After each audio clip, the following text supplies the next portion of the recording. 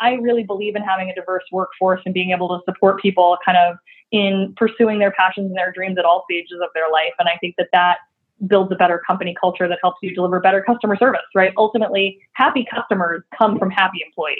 If you have angry, disgruntled employees, like, you're not going to deliver good customer service. Right. Are you a woman who's considered investing in a franchise or running one yourself? Are you searching for honest information to help you make the best decision for your future?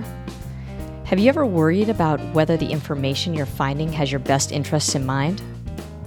We're here to help. Welcome to Franchise Rising. I'm your host, Erin Carpenter. Let's get going. Welcome to the Franchise Rising podcast. This is the show where experts, franchisees, and franchisors share stories, strategies, and expert advice for women who want to join or invest in a franchise. The information on this show is not intended as an offer to sell or the solicitation of an offer to buy a franchise and is for information purposes only. If you've been listening and enjoy the show, we'd love it if you spread the word. Tell a friend, subscribe, share it on social media. We're pretty much everywhere at Franchise Rising. And don't hesitate to give us feedback about guests we can bring on and how we can make the show better. You can do all of this by visiting franchiserising.com and dropping a note in the chat pane.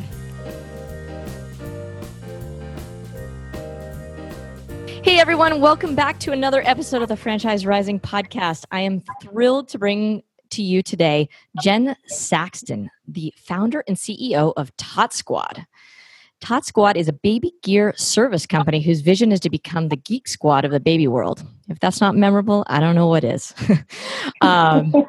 So Tot Squad provides car seat installations, baby gear cleaning, and stroller repairs in partnerships with retailers. We're going to get into this so much more, and I can already tell this is speaking my language with two young children, both of whom are still in car seats. Where have you been the last 7 years of my life? Anyway, hey, Jen, thanks so much for coming on the show. It's really great to have you.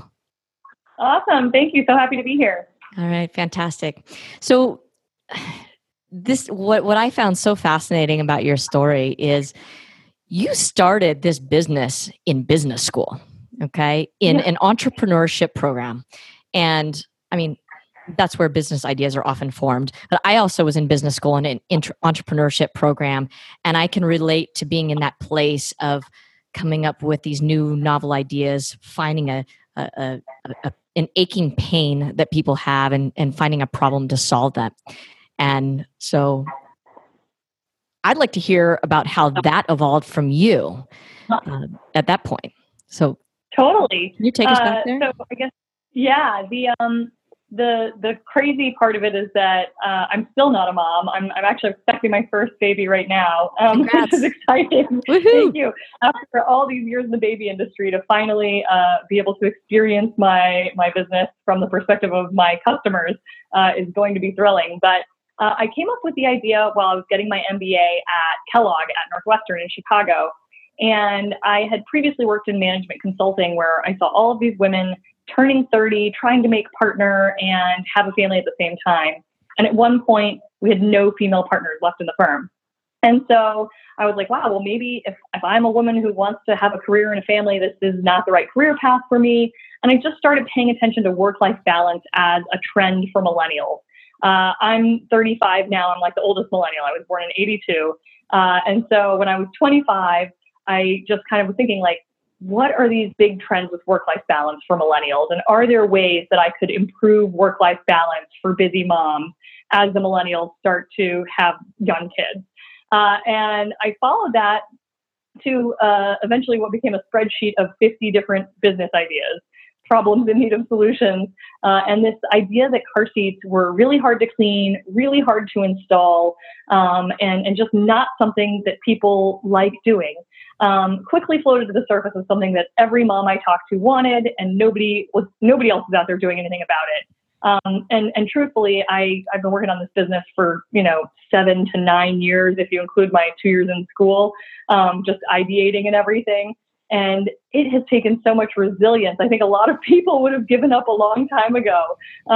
But just kind of navigating the path and trying to figure out where and how to monetize this concept of car seat cleaning. So it has certainly been an adventure. And along the way, I became really passionate about car seat safety.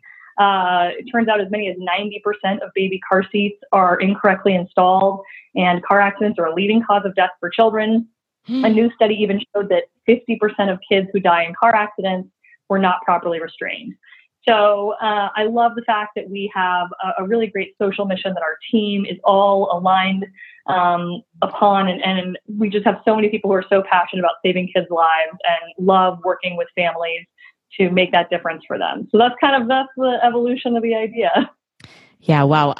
I can relate to so many of those challenges, and I know a lot of our listeners can as well, just from a mom who wants to continue professionally and have that work-life balance. And I think that's something that stops a lot of women. I mean, I'm sure a lot of men as well, but I'm just speaking from the female perspective.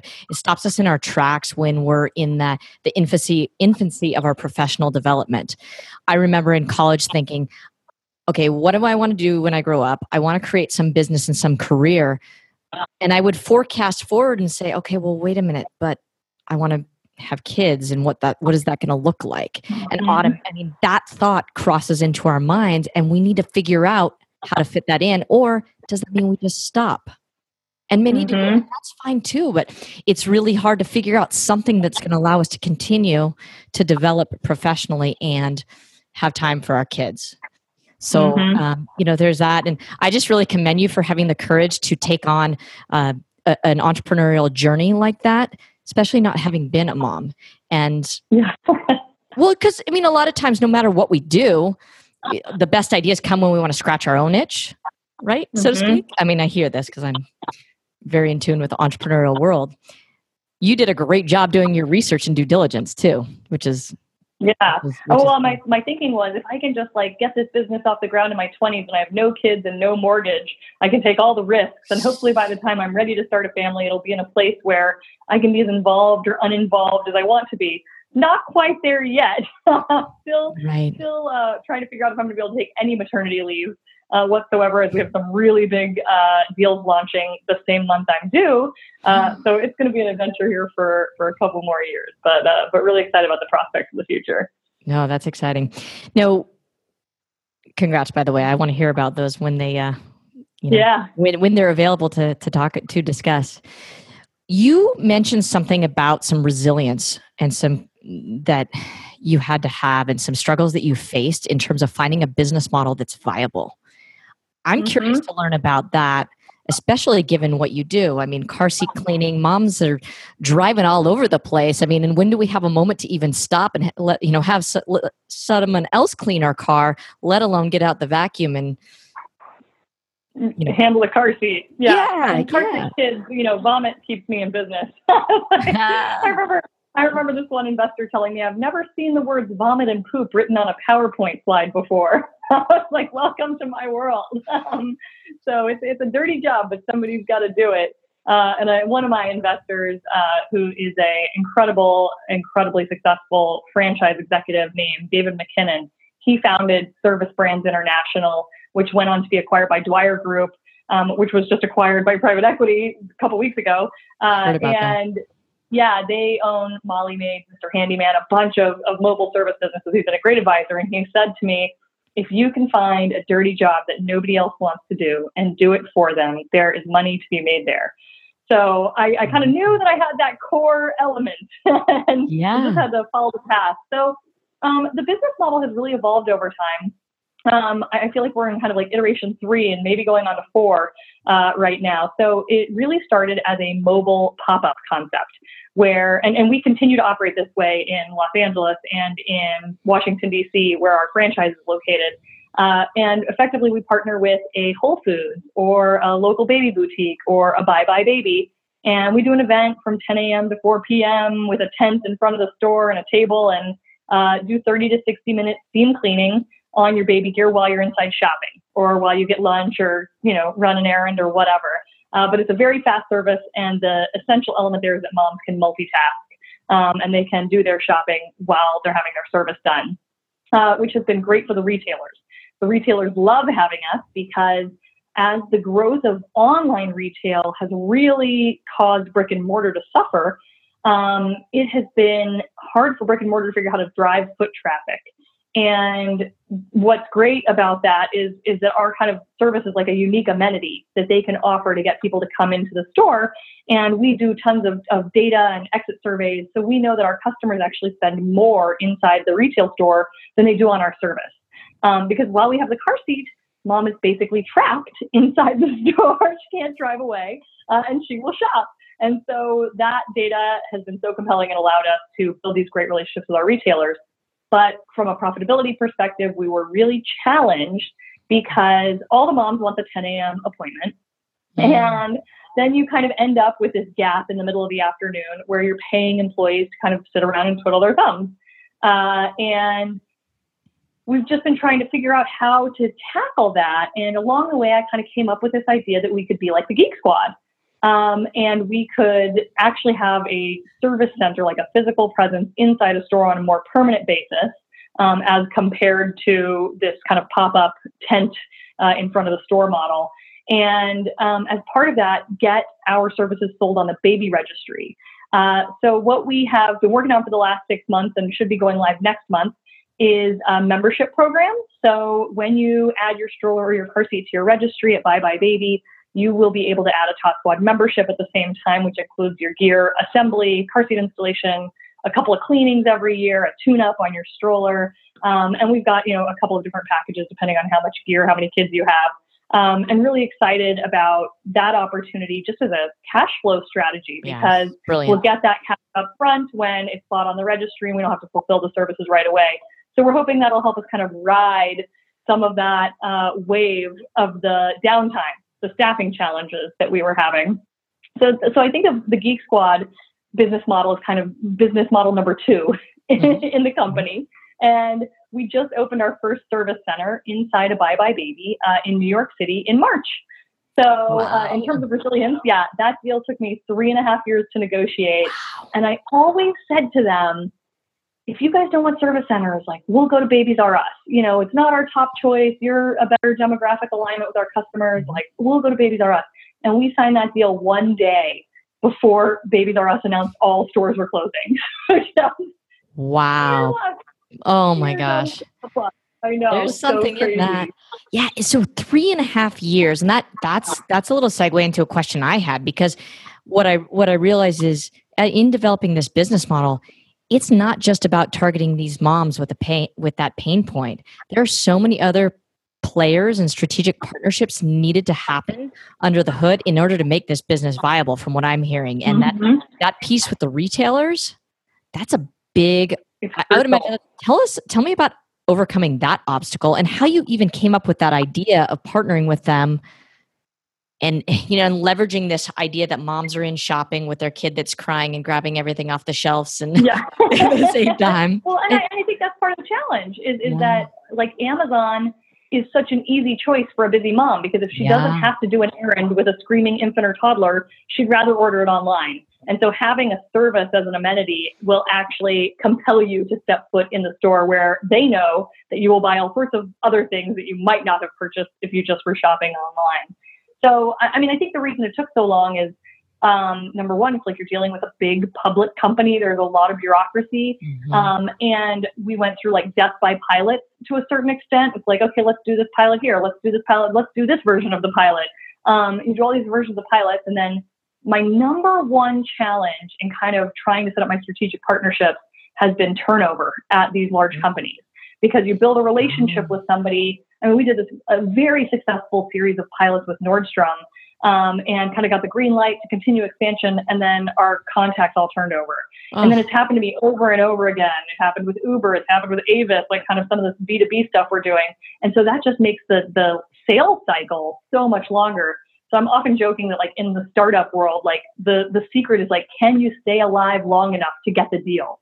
And I've raised almost $2.5 million from outside investors, and just been really scrappy and just tried to stay alive long enough to close some of these deals. including we also have partnerships with The Honest Company, provides all of our cleaning products. I'm we're a kind of like customer. demonstrating them. Yeah, we're like the Costco sample lady kind of doing a live demo inside the stores. And we have relationships with all the stroller manufacturers. So, if you call 1-800-BUGABOO and say my wheel fell off, they can refer you out to a Tot Squad, which is great for us. No customer acquisition costs on those. Okay. Yeah, that's huge. That's huge. So Bob probably as well. Bob Stroller. Mm-hmm, yeah. Yep. Yeah, that's smart. Yeah, I mean, I can't tell you how many times we've had a flat tire in our Bob because we went too all-terrain in it. But Exactly. Well, if there's no Tot Squad nearby, you can always try the bike shop for Bob tires. I think they've all seen the Bob there. Well, that's what we've done. That's what we've done in the past. So, you're an entrepreneur. You have this brilliant idea. Why not just keep it all in-house, corporate, and just scale that way? Why franchising? So I've been really interested in franchising since business school. In fact, like as first quarter that I was in business school, I audited the franchising class, which was taught by an incredible man named Burton Cohen, who was the chief franchising officer at McDonald's. And it was just a fountain of knowledge and encouraged me along the way. But I think for me, franchising was an interesting way to finance the scale and the growth of the company. Because if I were to grow corporate owned, I kind of have to raise a lot more money to do build out or, get a van and hire a staff and hire somebody on salary and do all these things. So I would just have to give up such a big percentage of my company. And it's hard to raise money. It's hard to raise money as a woman. It's hard to raise money as a franchise concept. You can just be a guy with a tech startup idea and get $2 million like with a snap of a finger. And for me, it's taken me like 80 investors, 80 people writing smaller checks to kind of total up to get to my fundraising total. So I don't know that it's so easy to raise money to grow corporate owned.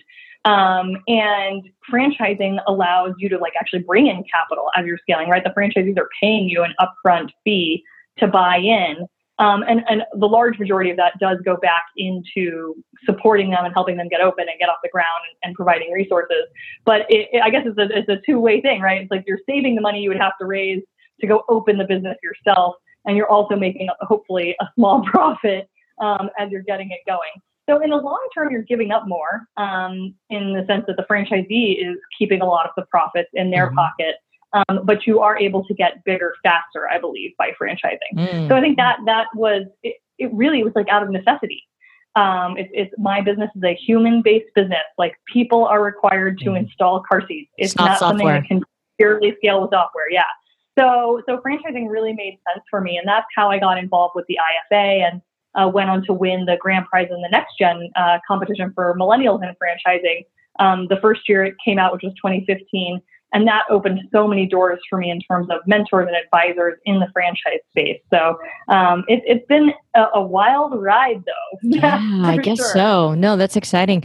So one of the things you talked about is fundraising and some of the challenges you've faced as a woman and not being a guy in the tech space. Have you noticed any shift throughout this journey in the past? Let's just call it 5 years. So we're 2008. So that would bridge between before you won that award and now. Especially, I feel like personally in the last couple of 2 to 3 years, we've seen a big shift and an expansion and more of an awareness to the value that bringing more women into entrepreneurship brings from a business perspective, just in making it more balanced and inclusive, right? Mm-hmm. And so there has been a broadened awareness. So have you noticed a shift personally as an entrepreneur seeking that kind of support within the 5 years or 10 years? Yeah, I definitely think so. I think that there's definitely a lot more awareness about the challenges that female founders face. In fact, I recently read a study that said, 98% of venture dollars go to startups founded by men. So women are only getting 2% of the dollars. So at least there's more data, but there's also a great Fortune article a couple of weeks ago that said women do more with less. So we actually generate more revenue per dollar raised than men do on average. So any investors out there listening, invest in women. Yeah. Yeah, I'd love to get that article because we're compiling some data as well that shows that the businesses that are more inclusive and have more females at the head of the table, so to speak, are significantly more profitable than those that don't. Mm-hmm. And I want to be clear to my listeners, this is not an all or nothing like women are better than men in business. It's just that the businesses that recognize that inclusiveness and that more equal representation actually really helps propel the business more so than those that don't. So, well, yeah, and I think in a people-centered business, diversity for me is more than just gender, right? Like we are so proud to employ LGBT folks, people from across the race spectrum, people from all decades. I remember at one point there were people working for me that had been born in the 50s, 60s, 70s, 80s, and 90s, all at the same time. So I really believe in having a diverse workforce and being able to support people kind of in pursuing their passions and their dreams at all stages of their life. And I think that builds a better company culture that helps you deliver better customer service, right? Ultimately, happy employees or happy customers come from happy employees. If you have angry, disgruntled employees, like you're not going to deliver good customer service. Right. And that also transitions to happy franchisees as well, right? Yeah, absolutely. Yeah. So let's talk a little bit more about this franchise aspect of your business. You said the headquarters are in DC. Is that right? No, headquarters are in Los Angeles, and our first franchise is in DC. That's it. Okay, so you're very early in the franchise journey, right? I've been on the franchise journey for many years, but I have not done as much with it as I would have liked. So I think that for me, I often got a lot of advice from folks. Don't try to open a franchise in LA and then go to New York and Florida. Like you're going to be you're flying all over the place. It's not a good use of time or money. Grow in concentric circles. And I ignored all of that advice, and I still stick to it. Because for me, I needed to be where the most customers are buying premium luxury strollers, because those are the people who can afford my service. Right. And it has not been easy. I mean, certainly it has been expensive and time-consuming, all of the flights to the East Coast, but I definitely think the markets that we went to next made sense. But I think that somebody once said, when you're selling franchises, your first 10 franchisees are like pioneers, and after that is the settlers. And so we get dozens of franchise inquiries every month, even though we're not actively marketing franchises for sale right now. And these are mostly people who are like, my kid threw up in the car seat. Where can I get this cleaned? And they find Tot Squad. And they're like, why isn't this in my city? Like, I need to bring this here. Mm-hmm. And I consider those people the pioneers. Mm-hmm. They're not somebody who is going to a show saying, I'm looking to buy a franchise. Which one should I buy? These are people who are saying, this is a big opportunity. This specific business model is something that would make sense in my community. And I think that the pioneers are able to take more risks. And I've just heard a lot of horror stories about, like, eventually the pioneers become very difficult to manage once you're more in the settler phase and the people are coming in and they're trying to buy a proven concept with proven financials and all of those things. And so I think I just tried to start franchising a little too early. I had a profitable proof of concept here in Los Angeles. Not profitable enough to pay for all of the franchise legal documents, the franchise audit, the franchise consultant, kind of like all of the infrastructure needed to actually prepare for franchising, which is why I had to raise outside capital to get ready to duplicate my concept. But a lot of these big partnerships, these big deals had not come through yet. And so it was more people kind of looking at this as an exciting opportunity, but it's just no guarantees. Right. And the reality is a lot of these deals have taken so much longer than expected to actually come through and close. So our thinking was, I brought in a chief operating officer about 2 years ago who changed my life, just the total yin to my yang. And I am the kind of consummate salesperson who thinks that like every idea, the great idea, and every opportunity is the best one yet. And she is like, okay, there's like 20 great ideas. Let's pick 3 and do them really well. And in trying to prioritize our small team's time and focus, it was like, why don't we focus on getting some of these deals? And then once the deal is done, the franchises will sell themselves. So we actually made a strategic decision about 12 months ago to stop actively trying to sell franchises. Okay. We have continued to renew our documents just because once you've gotten approvals in California and Illinois and some of these harder states, you might as well renew them versus try to start again from scratch. Right. less expensive that way in the long term, I think. So, so we are actively, offering franchises for sale, but we are not actively focused on it. We aren't marketing them. We handle the incoming leads that we just get organically.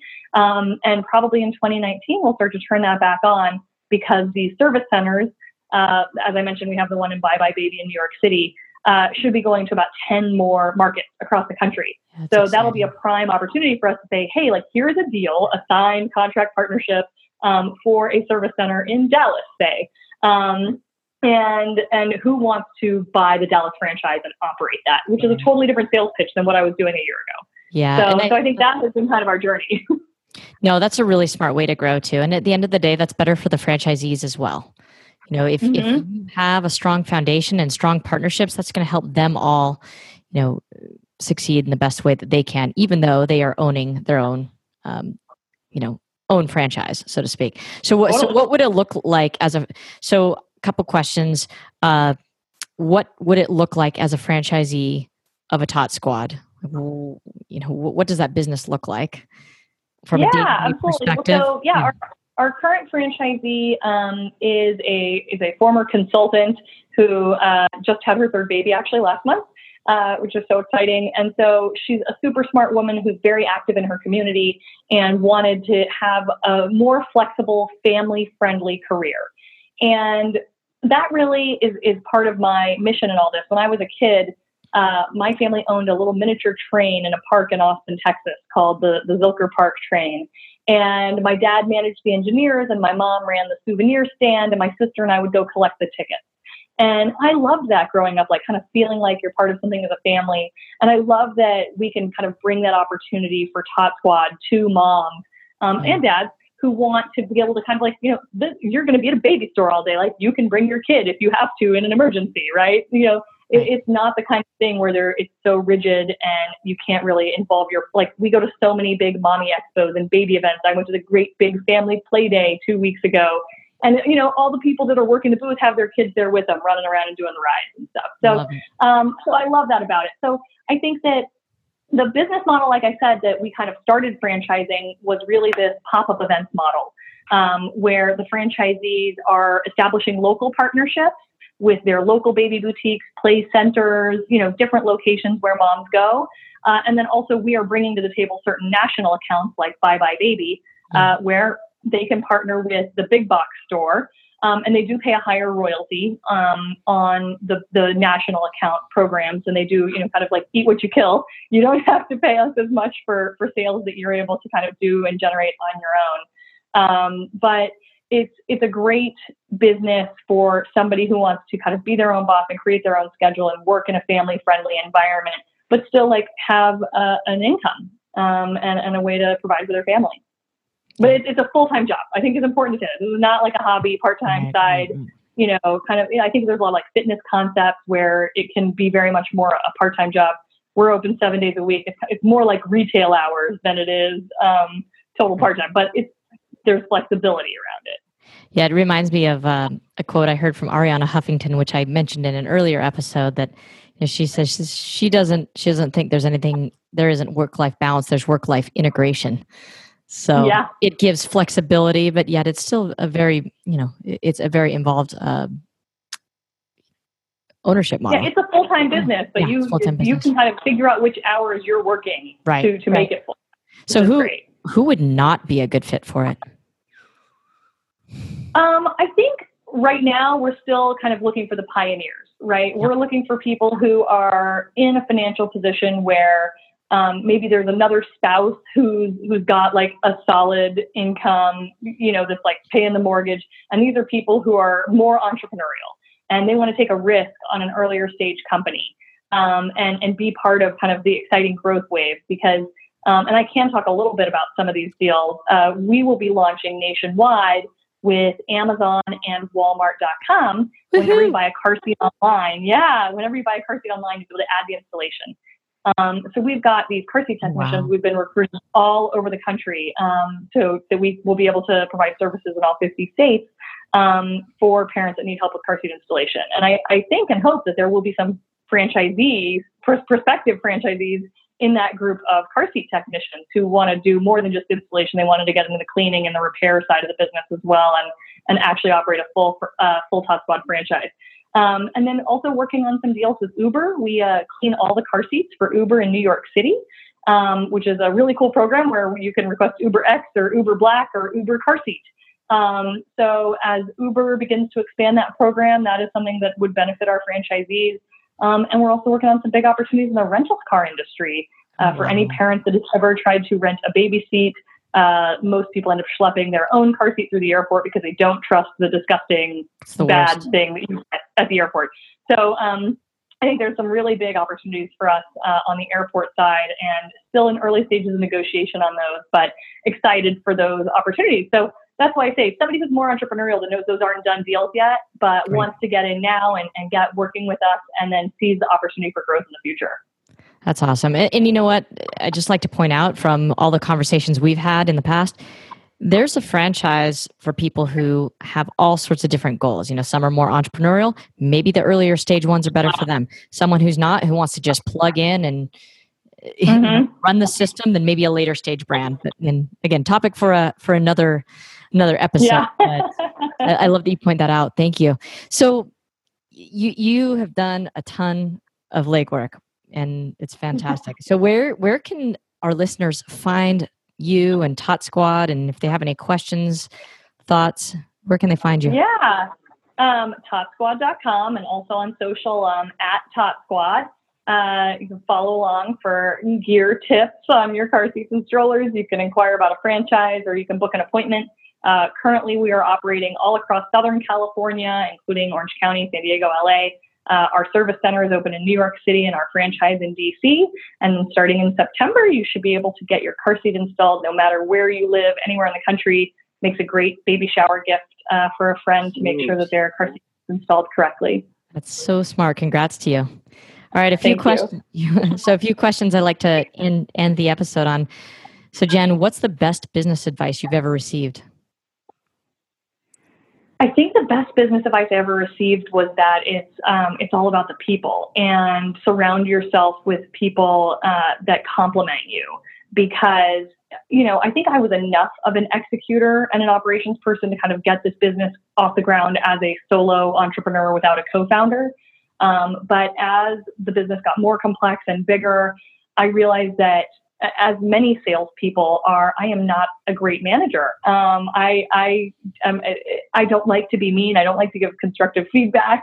I want to be liked. And so being able to find a really great operations person who could kind of take some of that piece off that really does so much of a better job than I ever did has been crucial. And same thing. And right now we're using outsourced CFO and an outsourced CTO we're about to bring on. But finding great people, and that's not just employees, it's vendors and franchisees and employees, and surrounding yourself with just a great team is the secret to success. Wow. So I'm doing that. Yeah, no, great advice. So, and what would you recommend to any women looking to buy, invest, join, however you want to describe it, a franchise? I think do your research, talk to people about what you should be looking at, because when somebody sends you a franchise disclosure document, like the FDD, I think mine's like 200 pages long. It's crazy. And it could put you to sleep. And if you don't really know what the important things are to look for, then you might not ask the right questions during the diligence process. Mm-hmm. So I think, I just think do your research before you make any sort of commitment, because you're going to sign a long-term contract with this brand. And you want to make sure that you like each other, hold hands before you get married. Yeah. No, great advice. That's great advice.